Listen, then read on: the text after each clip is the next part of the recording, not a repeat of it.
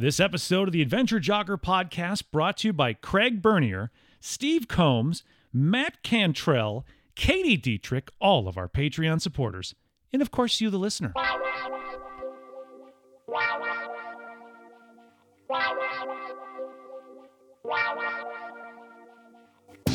The Adventure Jogger, a podcast about trail and ultra running. Meet fascinating runners from the front, middle, and back of the pack, sharing inspiring and funny stories about life and running. Running should be fun, and so should running podcasts. I'm your host, Ryan Pluckelman, and this is The Adventure Jogger. Rachel, welcome to The Adventure Jogger. How are you?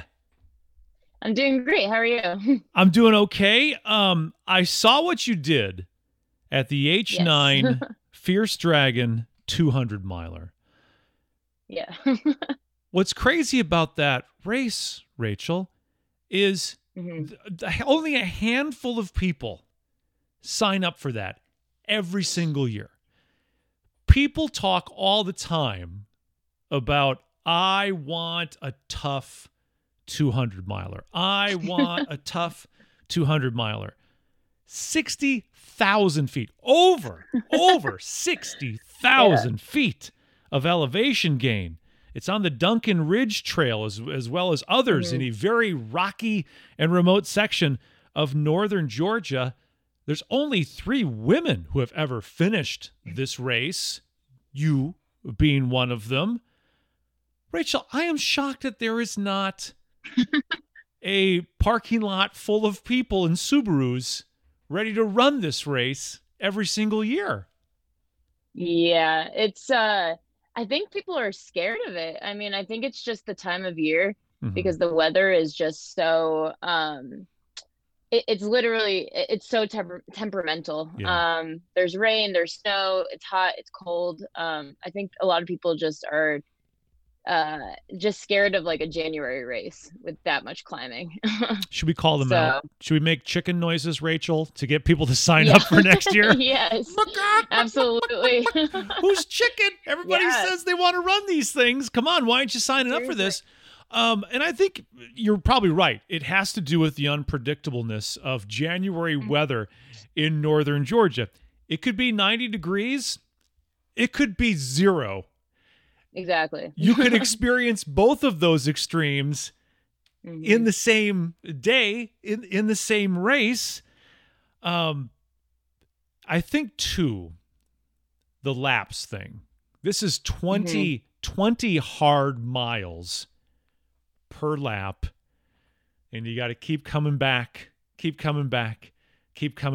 for you, you got to do it 10 times. You got to basically do a brutal lap 10 times, which is not an easy thing for some people to wrap their minds around. Well, it's actually like a 45-mile lap from like Vogel to Vogel. So, which is still, it is a very, very strange concept, and one that, it's like a blessing and a curse, you know, because you finish the first lap and you're like, oh my gosh, I still have to do 4 more of these. And it's the same thing over and over. But at the same time, like you finish a lap and you get to kind of like reset, and you know where the aid stations are, you know what's coming. You get used to seeing all the same trees and all the same routes and all the same rocks. So there's a lot of, definitely a benefit to it, because like Vogel was kind of the place where everyone would kind of, if you had a cabin, you'd shower and you could like take a nap if you wanted to, just get that full reset. That's really important for finishing a race with like this much climbing and this much descent, because you really, really, really have to take care of yourself. So it's more of an adventure race than anything else. And I kind of approached it thinking, oh, I'm just going to go. I'm just going to keep going and going and going and see what happens and not sleep. But I found out very quickly that that's not going to work for this. You know, it's not. You have to rest, and you have to prioritize all of the little but minor but major things in order to finish a race of this like caliber, you know? Right. So, it's not hand holding at any aspect of the race. There is I mean, there's aid, but it's not the aid stations you think of at some bigger races where it's every 5 miles and it's tacos and granola and everything you could possibly stand for, shots of Fireball everywhere. Right. In the 45 mile, so Vogel to Vogel. So you go out, you come back. How much aid is in that 45 miles? So there's 3 aids going out, and then so there's a total of 6 aid stations. Yeah. And the beauty of it is that they're there. I mean, there's a 100-mile race that starts on Friday and a 100K, and then a 40-mile race that starts Saturday. But from Tuesday to that time, they are just there for you. Like, they're there for the 2 or 3 people who signed up for this race, which is such like a beautiful thing. Because you'll just roll into that aid station and they're just there to serve you. And I don't know, it just goes to show how important like the volunteers are in races like this, because their kindness really went a long way. But yeah, I mean, the first lap, they didn't really have any food. They had like maybe some water set up. None of the aid stations were really anything. They did have our drop bags, but they did not have my drop bag at one of the aid stations on the first lap. But some of the volunteers brought because I had my headlamp and my waist lamp in that drop bag, which was very important. So she brought it like to the next aid station. But the aid at first was just like almost non-existent, I want to say, because they were still setting up and getting things going. And then the first night, there was no one manning the aid stations. And we got to the Skeena, which is the 20-mile aid station, and they were asking me, they were like, why didn't you check in at those aid stations? We were so worried about you. And we were like, there was no one there. They wanted us to like knock on people's car doors or something. But yeah, those were kind of the little niggles that we had to work out in the very beginning. But I love after that everything was manned. Yeah. I love, like, Rachel, listen, we were worried sick about you. Why didn't you check in? And you're like, well, got there, nobody around. All I saw was a tent and a table, bowl of M&Ms, some Gatorade, and I figured, go on my way. Absolutely. We zoomed on through. You have to, you have to approach training to this, Rachel, as being very self-sufficient. You know, there's some races you can train like, okay, I'm going to set up what would be an aid station at my car, and I'll do 5 miles, come back to my car, 5 miles, come back to my car. This race, this H9 Fierce Dragon 200 miler, this is something that you really need to train to be self-sufficient and to carry a lot more than you normally would. Oh, absolutely. Just given the weather too, you need to have gloves and hats and layers on you at all times. And I had drop bags and drop bins that had a lot of like extra clothing, extra shoes, extra food. I basically relied on my drop bags as opposed to most of the aid station food, just because I had so much. I was over prepared. Yeah. But I'd rather be over prepared for something like this than under prepared. So my pack I had endless food in my pack. I mean, it was overflowing. The race director, Perry, actually made fun of me for having so much stuff in my pack, because he was like, there are aid stations. I was like, I know, but I don't know if I'm going to be in the mood for this food or this or that, So I would rather have more in my pack and have everything that I need, and the weight does not bother me, than be in the middle of the trail and be missing something, you know? So yeah, I'm used to kind of having all the things on me. Yeah. I was just looking at your ultra sign up, and you really haven't signed up for any, and I use this term very lightly, cupcake races. You sign up for some very hard stuff, which we'll get into momentarily. So you finished this first lap, right? 45 miles. You've got 4 more of these to do. It's not easy. Your plan going in was, I'm just going to plow right through this, no sleep. You soon found that was a bad idea. Did you take a break after the first lap? Yeah, so I was running with Matt, who is the other finisher of the race, and we ran together the first lap, and we got to know each other very well. And he was asking me what my plan was after the first lap. And I was like, I'm not really sure. What are you going to do? And he was like, I'm going to sleep. He had run it last year as well and finished it. Yeah. So he knew what he was doing, very experienced. So he helped me out a lot. So he's like, I'm going to lay down for at least 2 hours. Let's meet up again at 1 a.m. And I was like, okay, that sounds like a great plan. Thank you for giving me that, because I needed somebody to be like, you need to rest. Like, listen, So this plowing right like, through ideas is stupid. You need to get some rest, young lady. Yeah, absolutely. And it was nice to have someone to run. We ran the first 90 miles together, which that's a long time to be running with someone. Heck yeah, 90 miles with somebody? That's a whole lot of time to spend with somebody. It is. So yeah, so I laid down. I did not sleep after the first lap, though. I did lay down and close my eyes, but sleep was not within reach for me yet.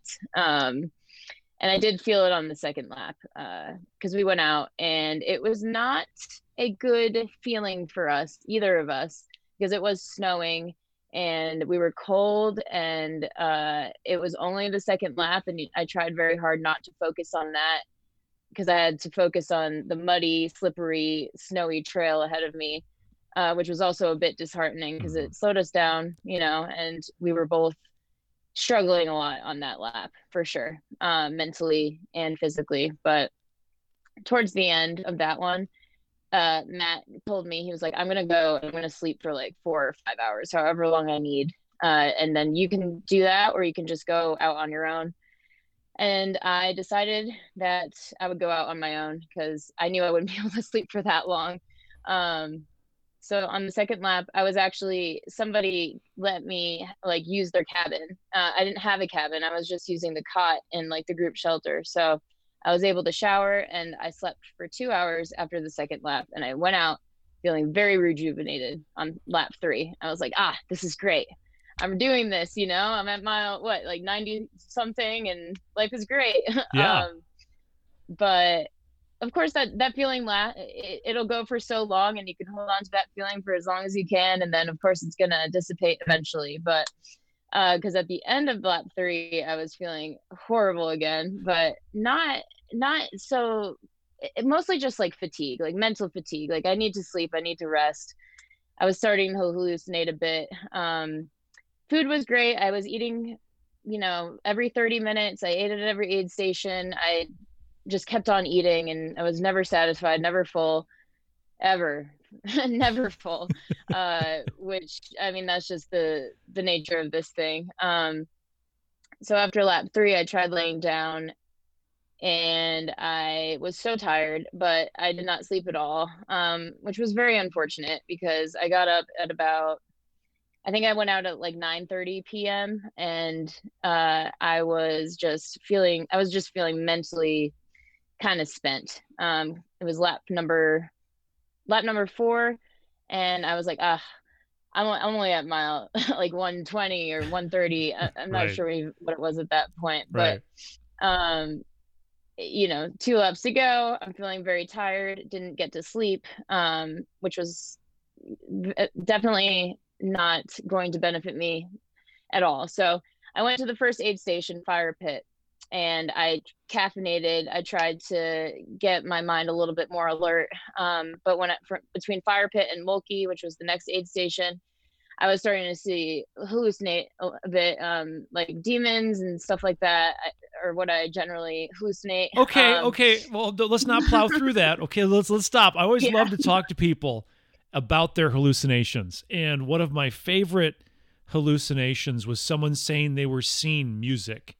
And they weren't hearing music, they were seeing it. So they were seeing music out in front of them, and it was the strangest thing ever. I generally have not hallucinated anything too crazy. So here you are. You're seeing demons. You're seeing demons in the Georgia woods. It's not something that is unfamiliar to me. The demons thing, that's typically what I'll start seeing. Because I used to, just to backtrack in my life, I'm in recovery, so I used to do drugs, and when I would do meth, I would be awake for weeks at a time. And those were the same hallucinations that I see when I'm sleep deprived during a race. So, So, okay. All right. So you just opened yeah. a can of worms there, Rachel. So you're in recovery, and we can get to that in a moment. I want to get through this H9 experience, and then we can backtrack a little bit. So that has to be scary for you. As someone who's in recovery, as someone who was addicted to meth, and we all have seen the pictures of what that does to someone, and we've heard the stories of what it can do to someone mentally. You're seeing the things that you saw when you were an addict, when you were at the lowest point of your addiction, these things that you would see, and now you're clear, you're clean, you're sober, and you're out exercising, and now you're seeing the reminders of who you used to be. That had to that has to be crazy. It is, yeah. It's pretty fascinating. At least I know it's not real when I'm out there, but it doesn't make it any more pleasant. But yeah, it's definitely, it's an interesting concept. Like, it's like your inner demons are coming out, and you actually are seeing them with your eyes rather than them being buried. So I kind of think of it that way. But when I do start seeing them during normal, like 100-mile races, I'll start to hallucinate, and I'm just like, I just got to get through it because there's an end in sight. But with this, I did not particularly enjoy it because it was only like 2 a.m., and I still had a lot of darkness to go, like nighttime. And so I went to the next aid station, Mulkey, after seeing some hallucinations and stuff. And I was like, all right, I need to sleep. I need to close my eyes for 20 or 30 minutes. And I set my alarm, and I sat in the chair, and I think I closed my eyes for about 10 minutes. I did not sleep, but I let my mind rest a little bit. And all the aid station people, they were absolutely incredible. They were always ready for me. Other than that first night, they were always there waiting for me with their fire, like their furnaces on, ready to help me. And it was just, amazing people. So closed my eyes, and then the guy at the aid station, Jim, he gave me coffee. I think he gave me a Monster, which I had in my bin, and just ate some food. And I left feeling a little bit better, a little bit more cheerful, because at the next aid station, Skeena, I would be seeing my crew person, Teresa, and the woman who actually ran the race last year, Celia. She was also crewing at that aid station, or not crewing, volunteering. And we had been in contact, so I was excited to meet her. So I had like something to look forward to. Celia, by the way, Celia and Teresa have both been on the Adventure Jogger, so people can go back and listen to Teresa's episode and Celia's episode. Celia was the second woman to finish. Yes. You being the third. Teresa's story is fantastic as well, worth checking out. And it was kind of interesting to see paths cross, and I'm like, wait a minute, is that? Yeah. I just talked to Teresa. That's kind of cool. So that does give you, here you're going through this darkness of seeing demons. Who knows if there were actual workers at those aid stations, Rachel? You don't. I mean, the one time you were there, there was no one there. Oh my gosh. Who really gave you coffee? We don't really know. Right? But we know Teresa's real. We can say 100% that Teresa's real. Was it nice to be that far into a race and then know that you had somebody there that was going to take you most of the rest of the way? Yes, it definitely did. That was another thing that I very much looked forward to, because I spent a lot of the middle part of the race alone, and I enjoyed it for a bit, but it's a long time out there. Just, with your own thoughts and trying to focus on just the trail in front of you and not all the things that you have to do, all the miles that are left. So knowing that Teresa was out there and that she was going to be finishing with me was a really, really great feeling. And she's very supportive, loving, kind, an amazing crew person, an amazing pacer, and an amazing friend. So Yeah, it's an amazing person yeah. all the way around. Like you want to have that Hmm. cheery type of great person to get you Yeah. through. After you just got done seeing demons, you need a little Teresa Right. Bowser in your life, Yeah. to make things a little bit better. So you get back, 4 loops are done. Do they give you is the last loop out of 5, is that abbreviated? Because with 45 miles to the loop, so it's really not a 200-mile race, it's a No, 225-mile race. it was about 221, Whew! 220, something like that. Yeah. Man, I'll tell you, getting 1 or 2 extra bonus miles, you're like, they can't be exact. When you're like, we're 21 over. Yeah. I was fully any race that's on the Duncan Ridge, any race director who puts on a race out there always lies about the distance. I mean, I know 100 milers are generally a few miles over, maybe even a mile under or something like that, but like I've run Cruel Jewel a few times and it's always 4 to 8 miles more than they advertise. So I'm just whatever, just whatever mile it's gonna be, it's gonna be. That's how I look at it, honestly. And they always say, we won't charge you extra. Like if you get more Yeah, miles on your watch, don't worry. We won't charge you extra. right. There you go. Yeah. It's funny because there's always that hope, right? Like when you're looking at a race and you go like, maybe they were short. Yeah. Like you're like, hey, Yeah. but Who knows? it rarely ever turns out that they're short. It always turns Exactly. out that they're long, and you're like, Oh well, yeah. there goes 200, and we've got 21 miles to go.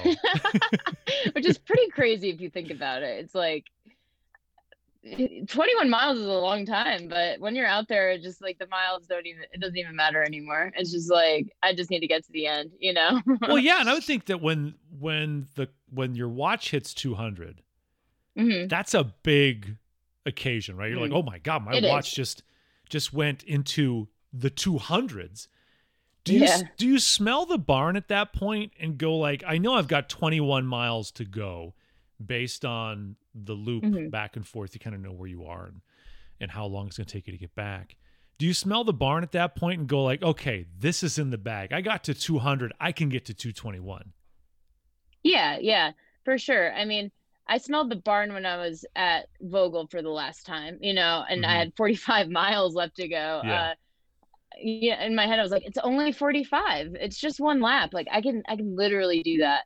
And when you think of it that way, it's like 45 miles is a long time, but I just did so many. I just did so many miles that it doesn't even make a difference anymore. I mean, there was never a part of me that was like, I cannot do this. Mm-hmm. There's never a part of me that was like, I wanted to give up or anything like that. There were just some moments where I was like, oh, this is hard. But yeah, at the 200-mile mark, it was such a cool occasion, but I didn't get to celebrate as much as I would have liked just because, yes, I smelled the barn, but I was still in that.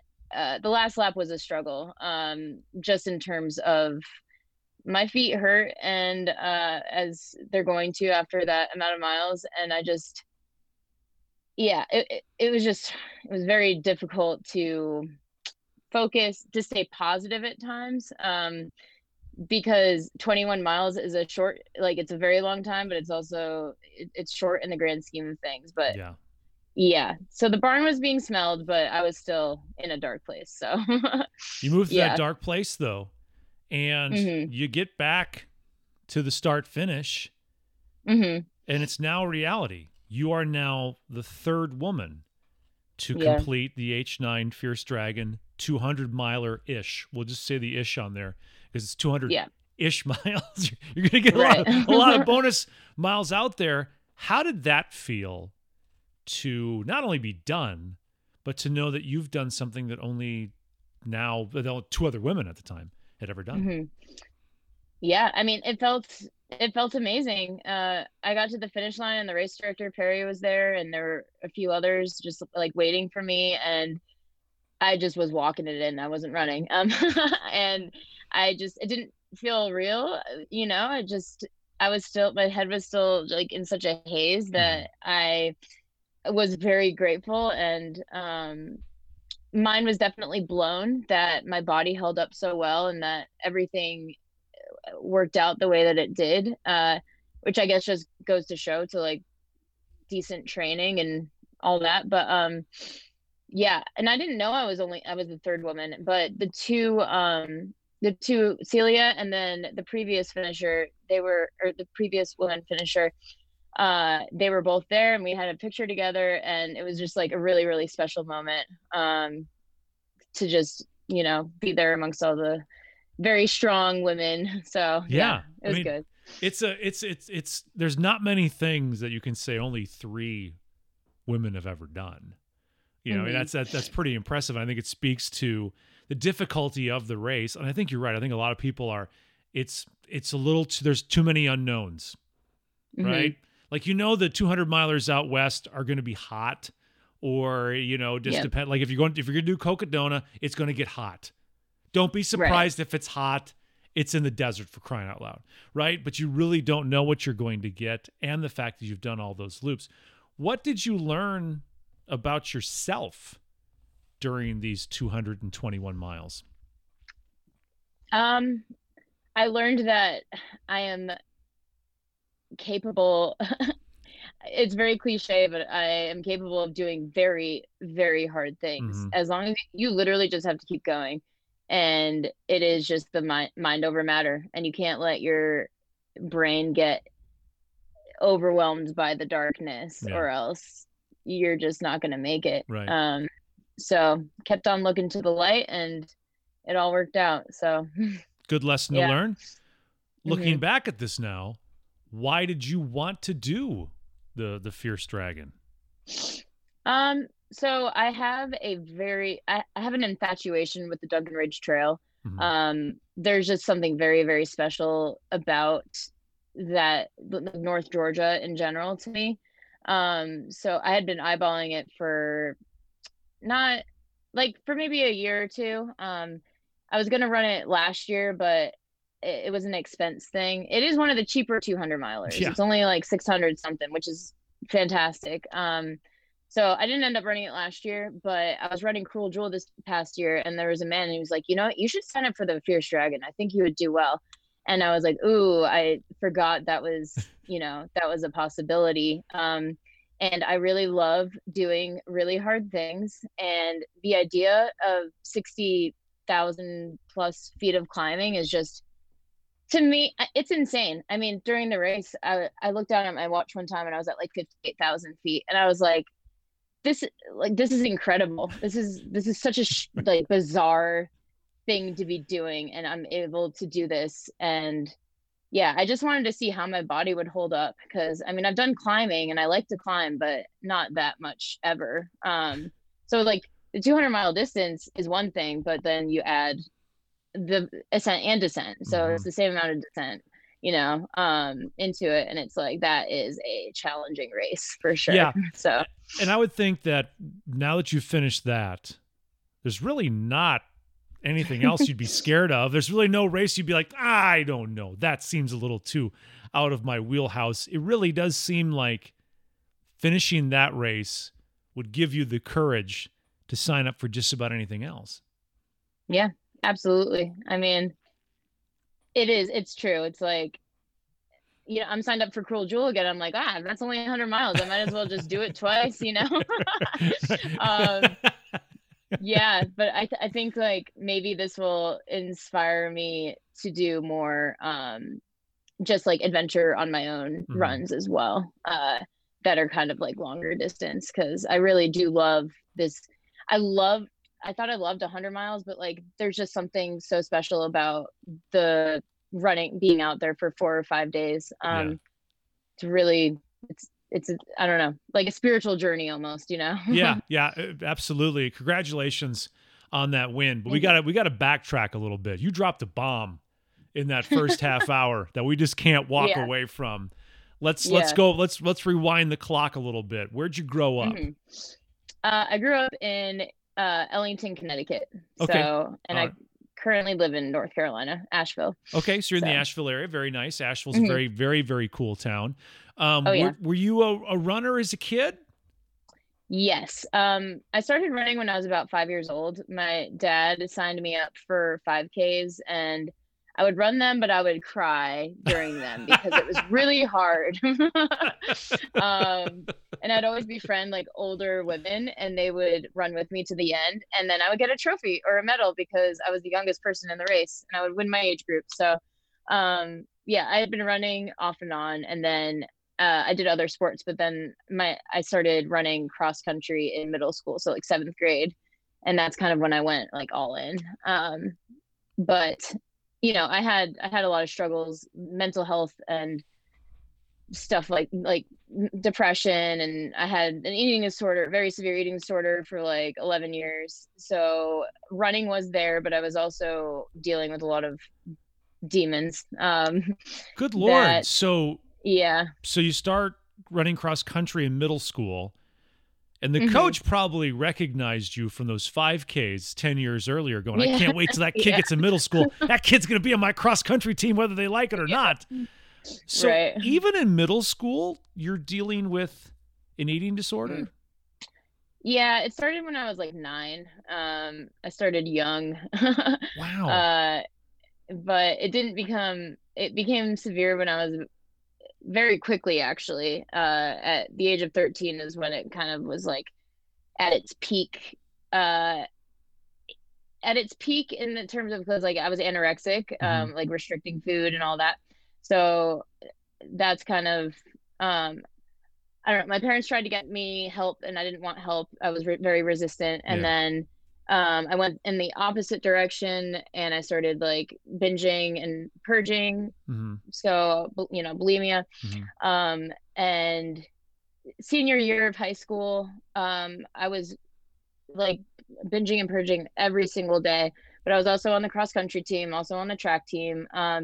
So I ended up having to, we made state, like we won the state championship, and then we were going to go to state opens, but I ended up having to not go to state opens because I got admitted into like an outpatient for eating disorder. Yeah. So I stopped going to school for like 2 months and tried to get help, but I also wasn't ready to be healthy. It was more, I don't want to be bulimic anymore. I want to be anorexic. So, when I was in that outpatient, they made me stop running, and they made me stop exercising.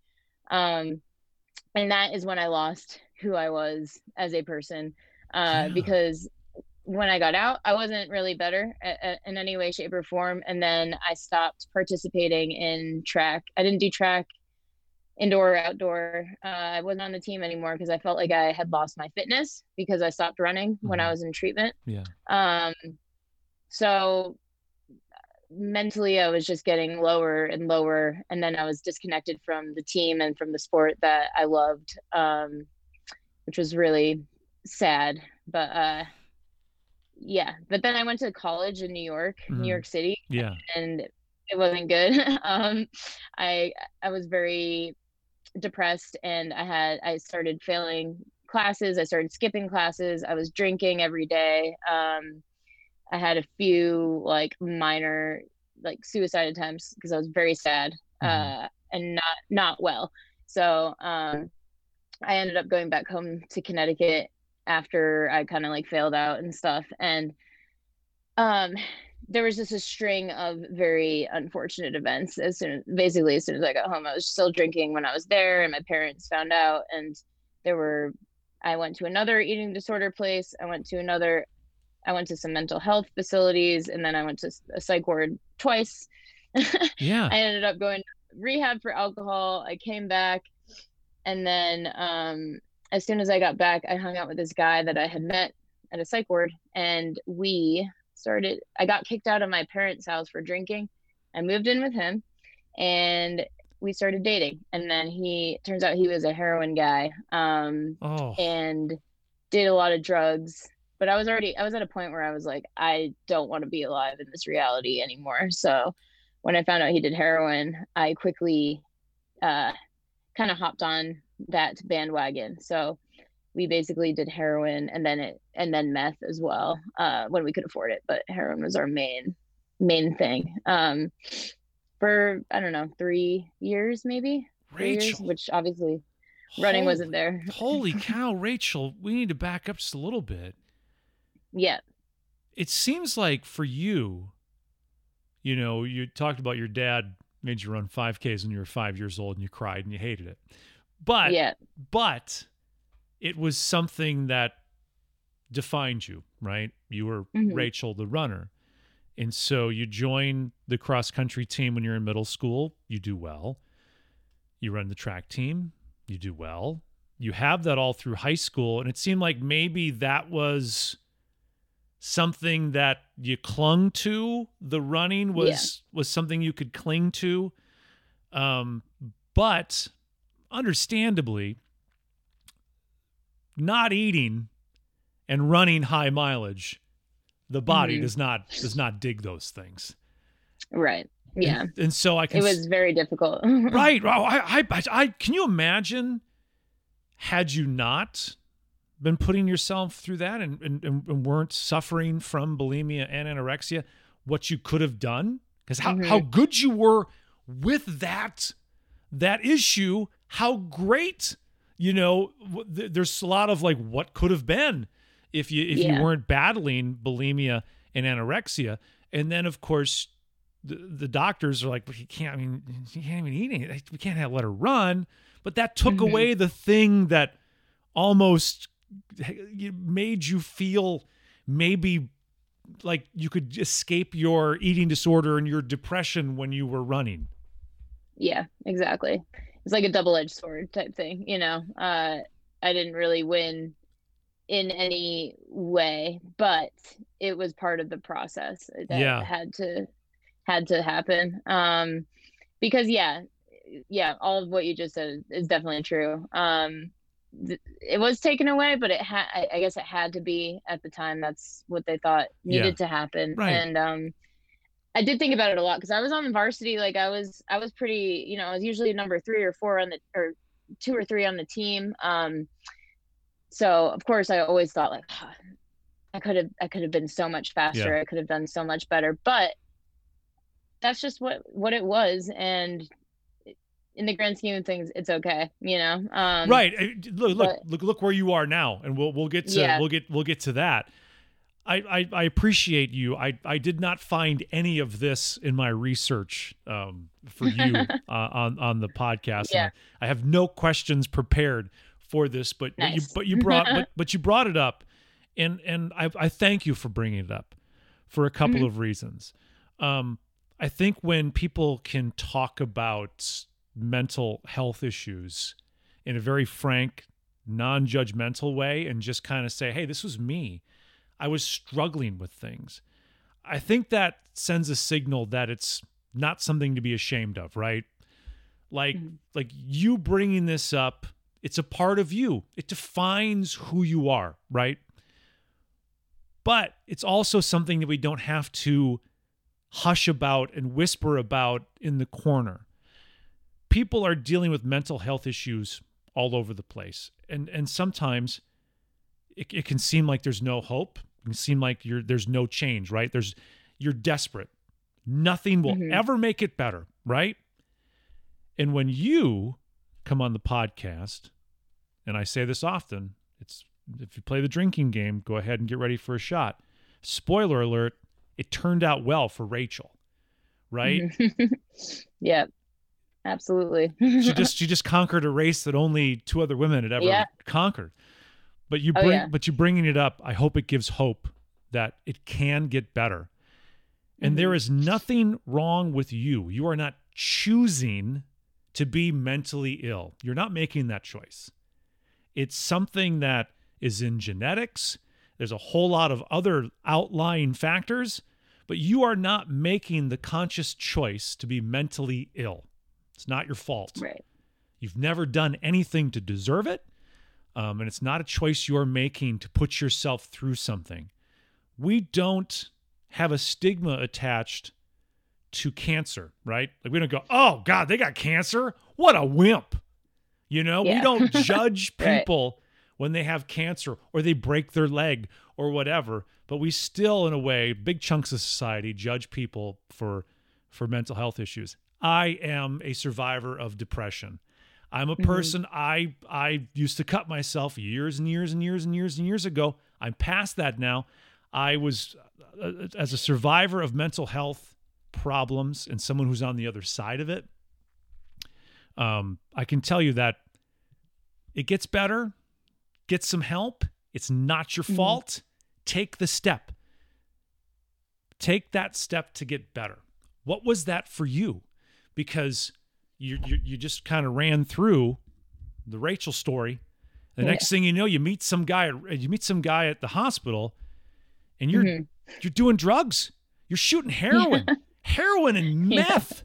You know, you couldn't have picked marijuana. I'd have been like, well, it's the wacky tobacco. It's fine. I know plenty of people who do rather well, and they're high all the time. But these are some serious, serious drugs. And you see what meth does to people and the way it ruins your body. You said you went on this path for 3 years. You were, what was it that finally brought you out of that part of your life? I had gotten arrested twice. So the second arrest was when I was at a much lower state of being, so Adam, that's the name of my ex, he was driving both times when I got arrested, and I'm the one that got arrested, but because I had something on me and the cops found it. But so I had a court date that we ended up skipping because Adam, my ex, he was in psychosis because we were doing meth and stuff, and he was also schizophrenic, so we couldn't go to court. So there was a warrant out for my arrest, and eventually we got a lawyer. His dad got me a lawyer, and I turned myself in and went to court.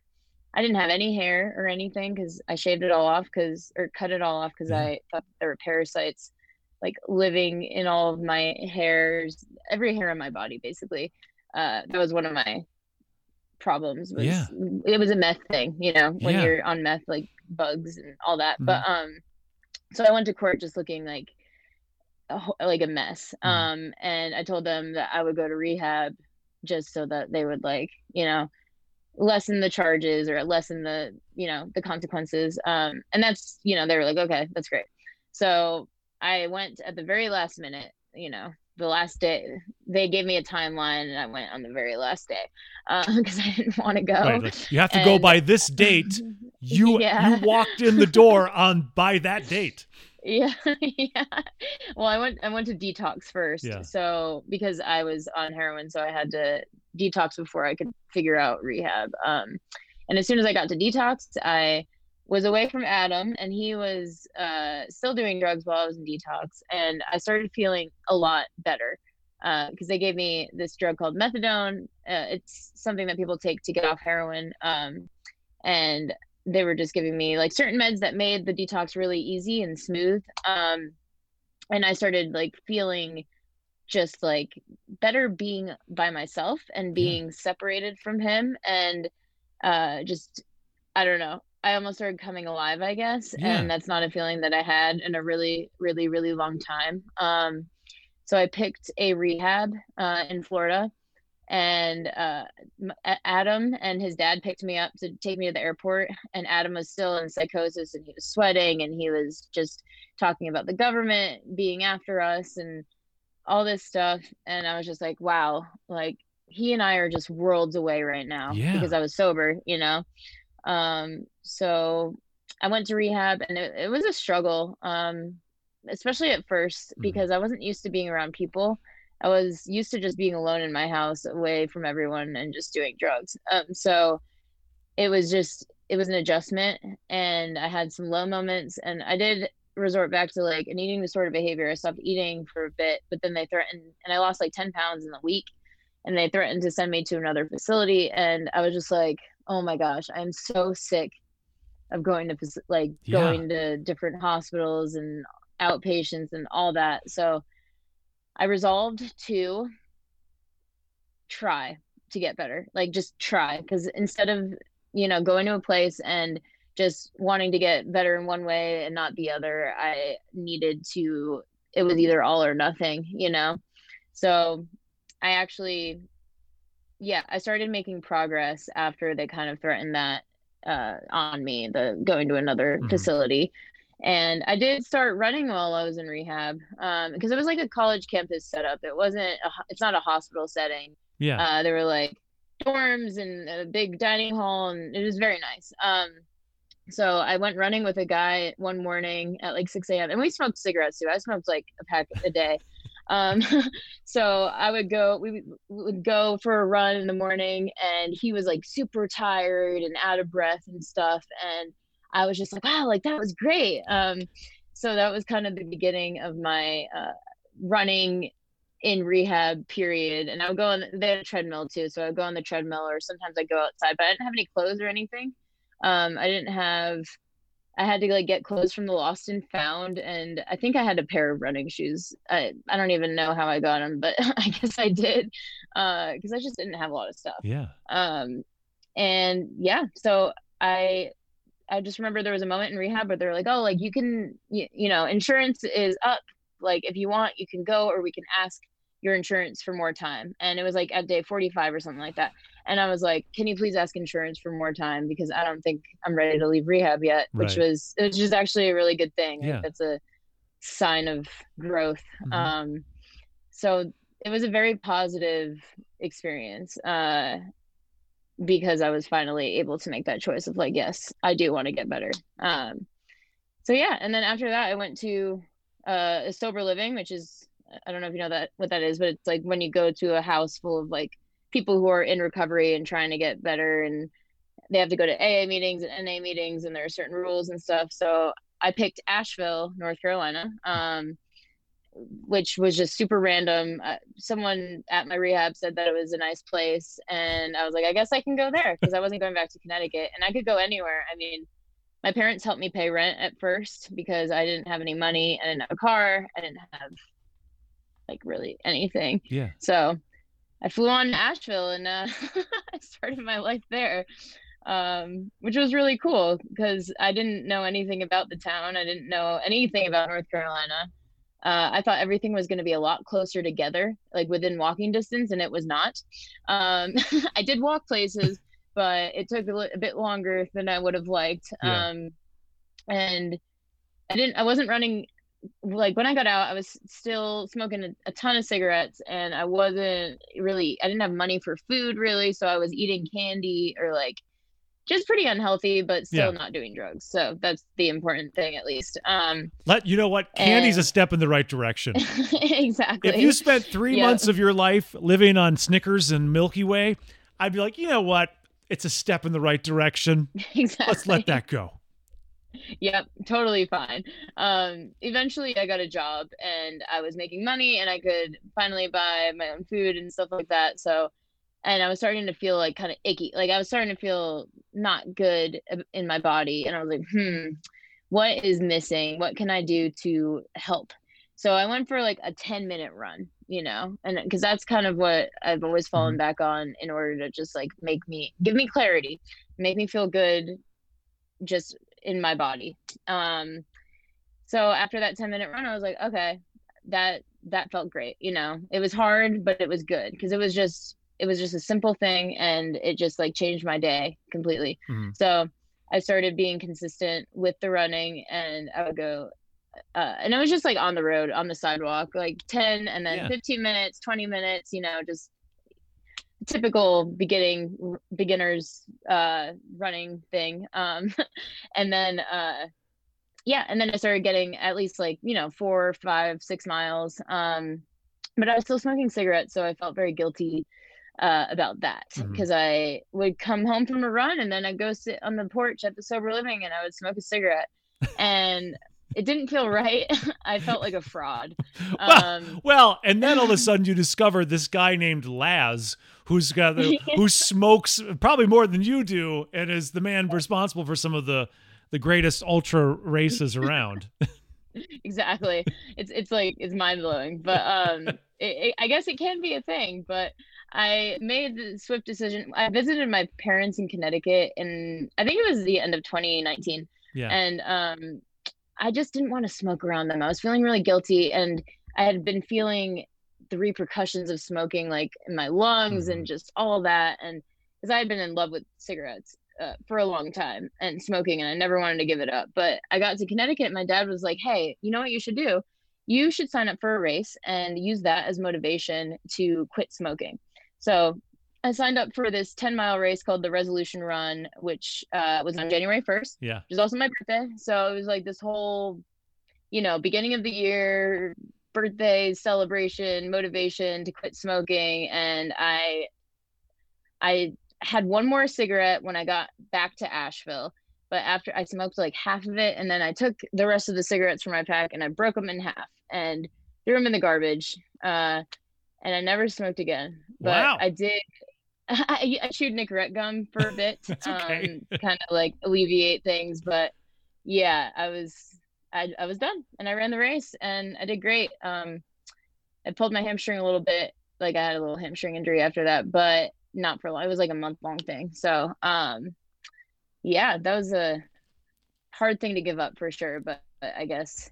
Well, then I saw. But first of all, your parents must have been just beside themselves to see you healthy, to see you running. Yeah.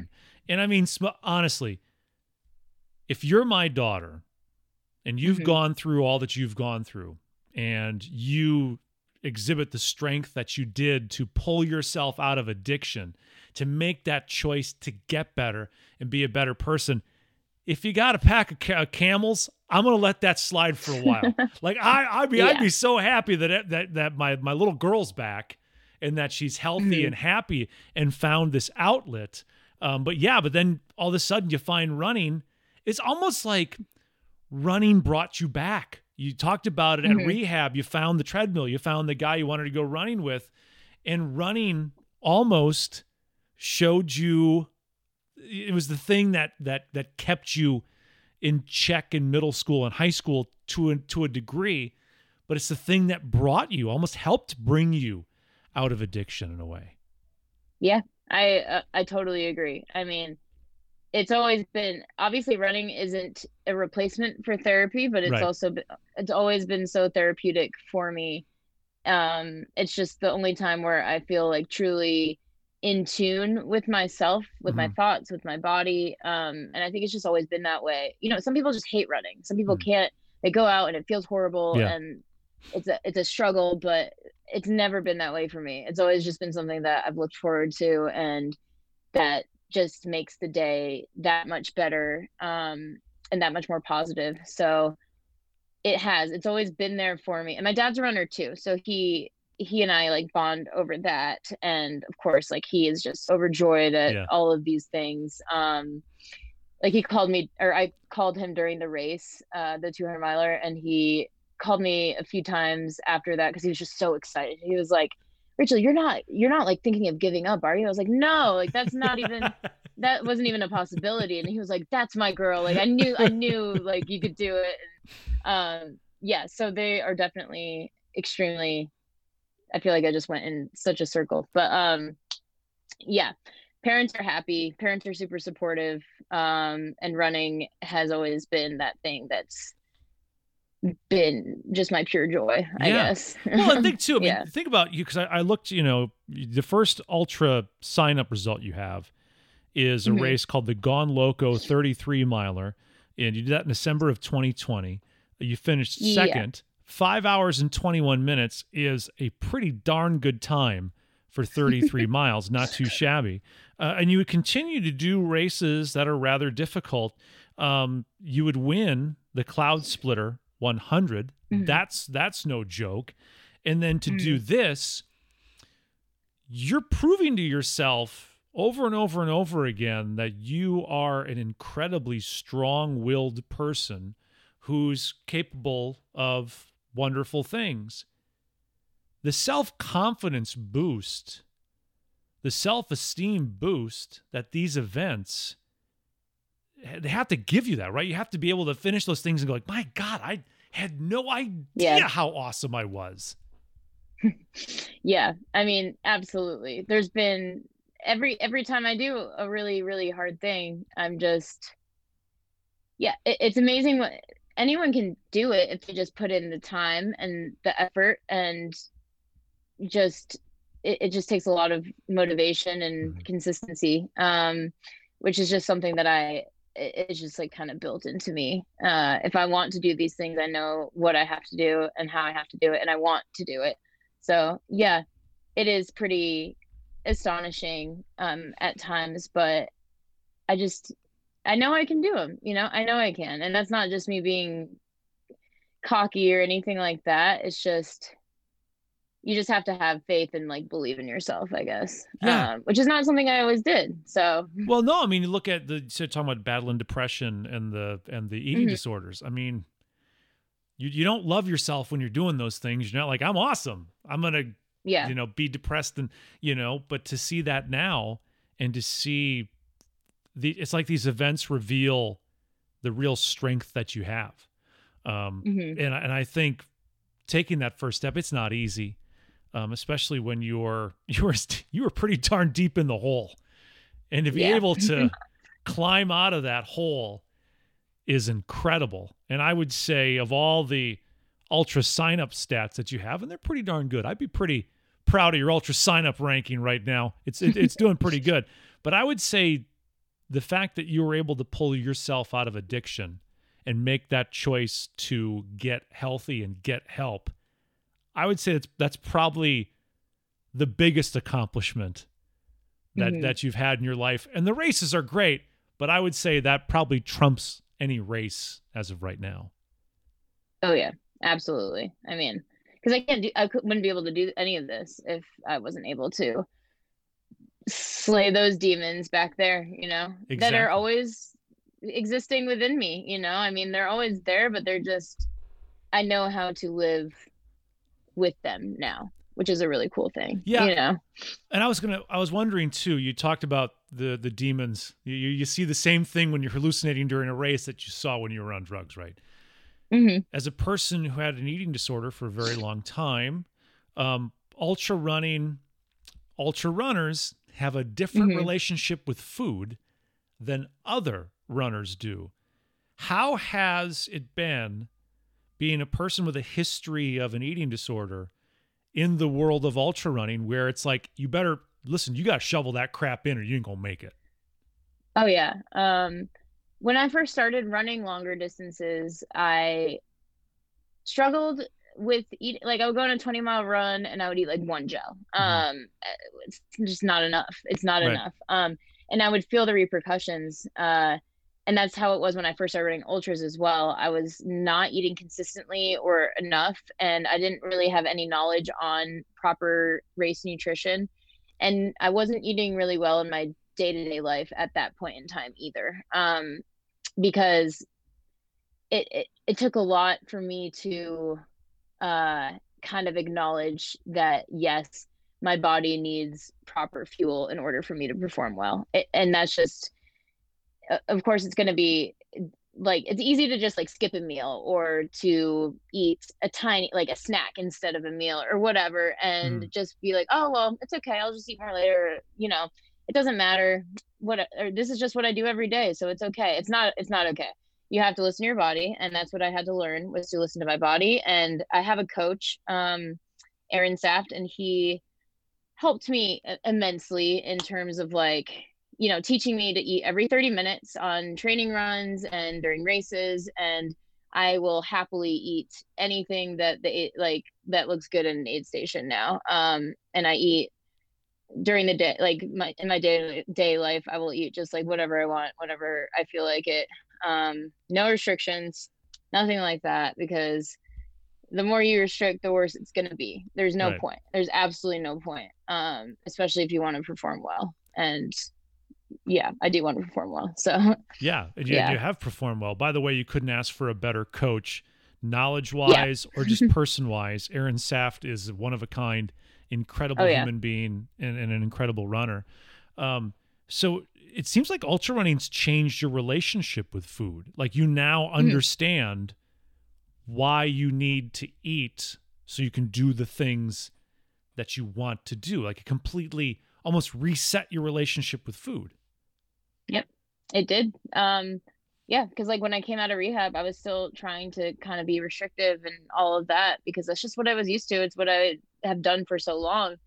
Uh, but yeah, it's just kind of about embracing the body that you're in and knowing that I'm not going to have stick legs or like stick arms or whatever, and I might have a little extra, it's not even fat, just whatever, my Yeah. body's going to look the way that it's going to look.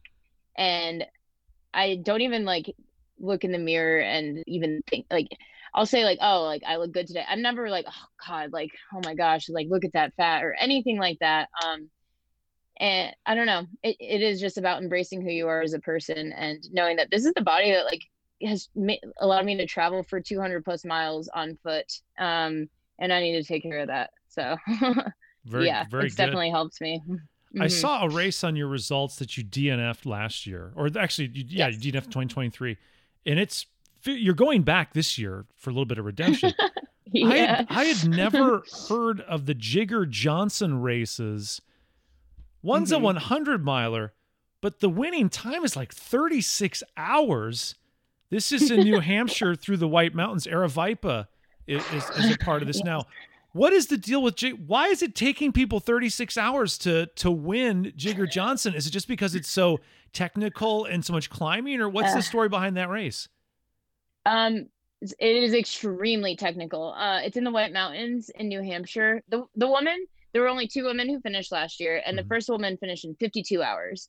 So it rained, it poured for like, I don't know, the first 4 hours maybe, and it's just rocks, wet rocks, like climbing up wet rocks, going down wet rocks. There were like knee-deep bogs for like 10 miles, just mud.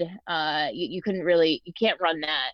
Yeah. Slippery moats where you're just like, you're trying to like tiptoe up and then tiptoe down and you're falling, and the course isn't marked or anything. So you have to like follow your watch. And the aid stations are it takes a long time to get to each aid station. Yeah, I noticed there's one that's like 17 miles from the last aid station. Yeah.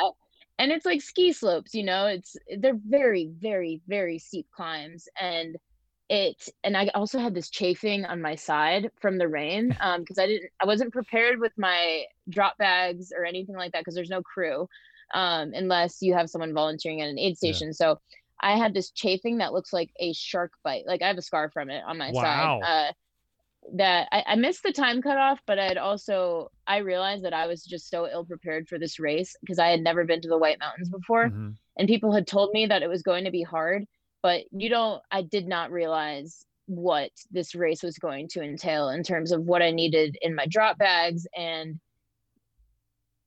just to mentally prepare, I think. And I had also been kind of burnt out from life leading into that race. Yeah. So I had a lot of mental fatigue that didn't help with this particular event because I didn't have a ton of fun during it because it was just so incredibly difficult.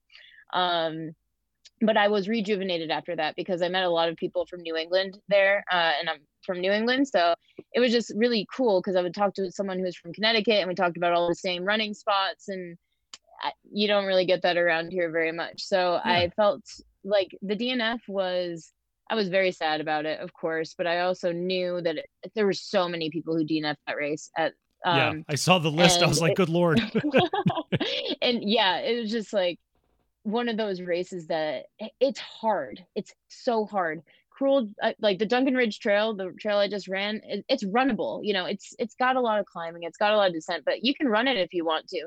This one, you can't really run. It is the most technical terrain I've ever been on in my whole entire life, and probably will ever be on, honestly. And you're going back. A bold statement. Right. Yeah. And you're going back. Yeah, I am. I know now what I'm going into. I think last year I was kind of, I couldn't picture, like I saw videos, but I couldn't picture it in my head. But this time, I'm gonna finish. My parents were there last year too, so they were volunteering Right. at an aid station, which was really cool. But they're gonna come back this year and volunteer, and my dad wants to run a portion of it with me, and I don't know if I want him to. It's very dangerous. Like it's actually dangerous. You're like, Dad, I love you. You don't want to do this. Trust me, I don't want Dad. him to get hurt. No, you don't want to hurt your dad. You want to. Yeah. That'd be a bad thing overall. I have a feeling you're going to finish. If FanDuel and DraftKings has a betting section for the Jigger Johnson races. I'll put some money down on you to finish this thing. I think you're going to accomplish wonderful things, and best of luck. I think you've got a bright future in the sport, and I can't wait to see what you do next, Rachel. Thank you so much. I appreciate it.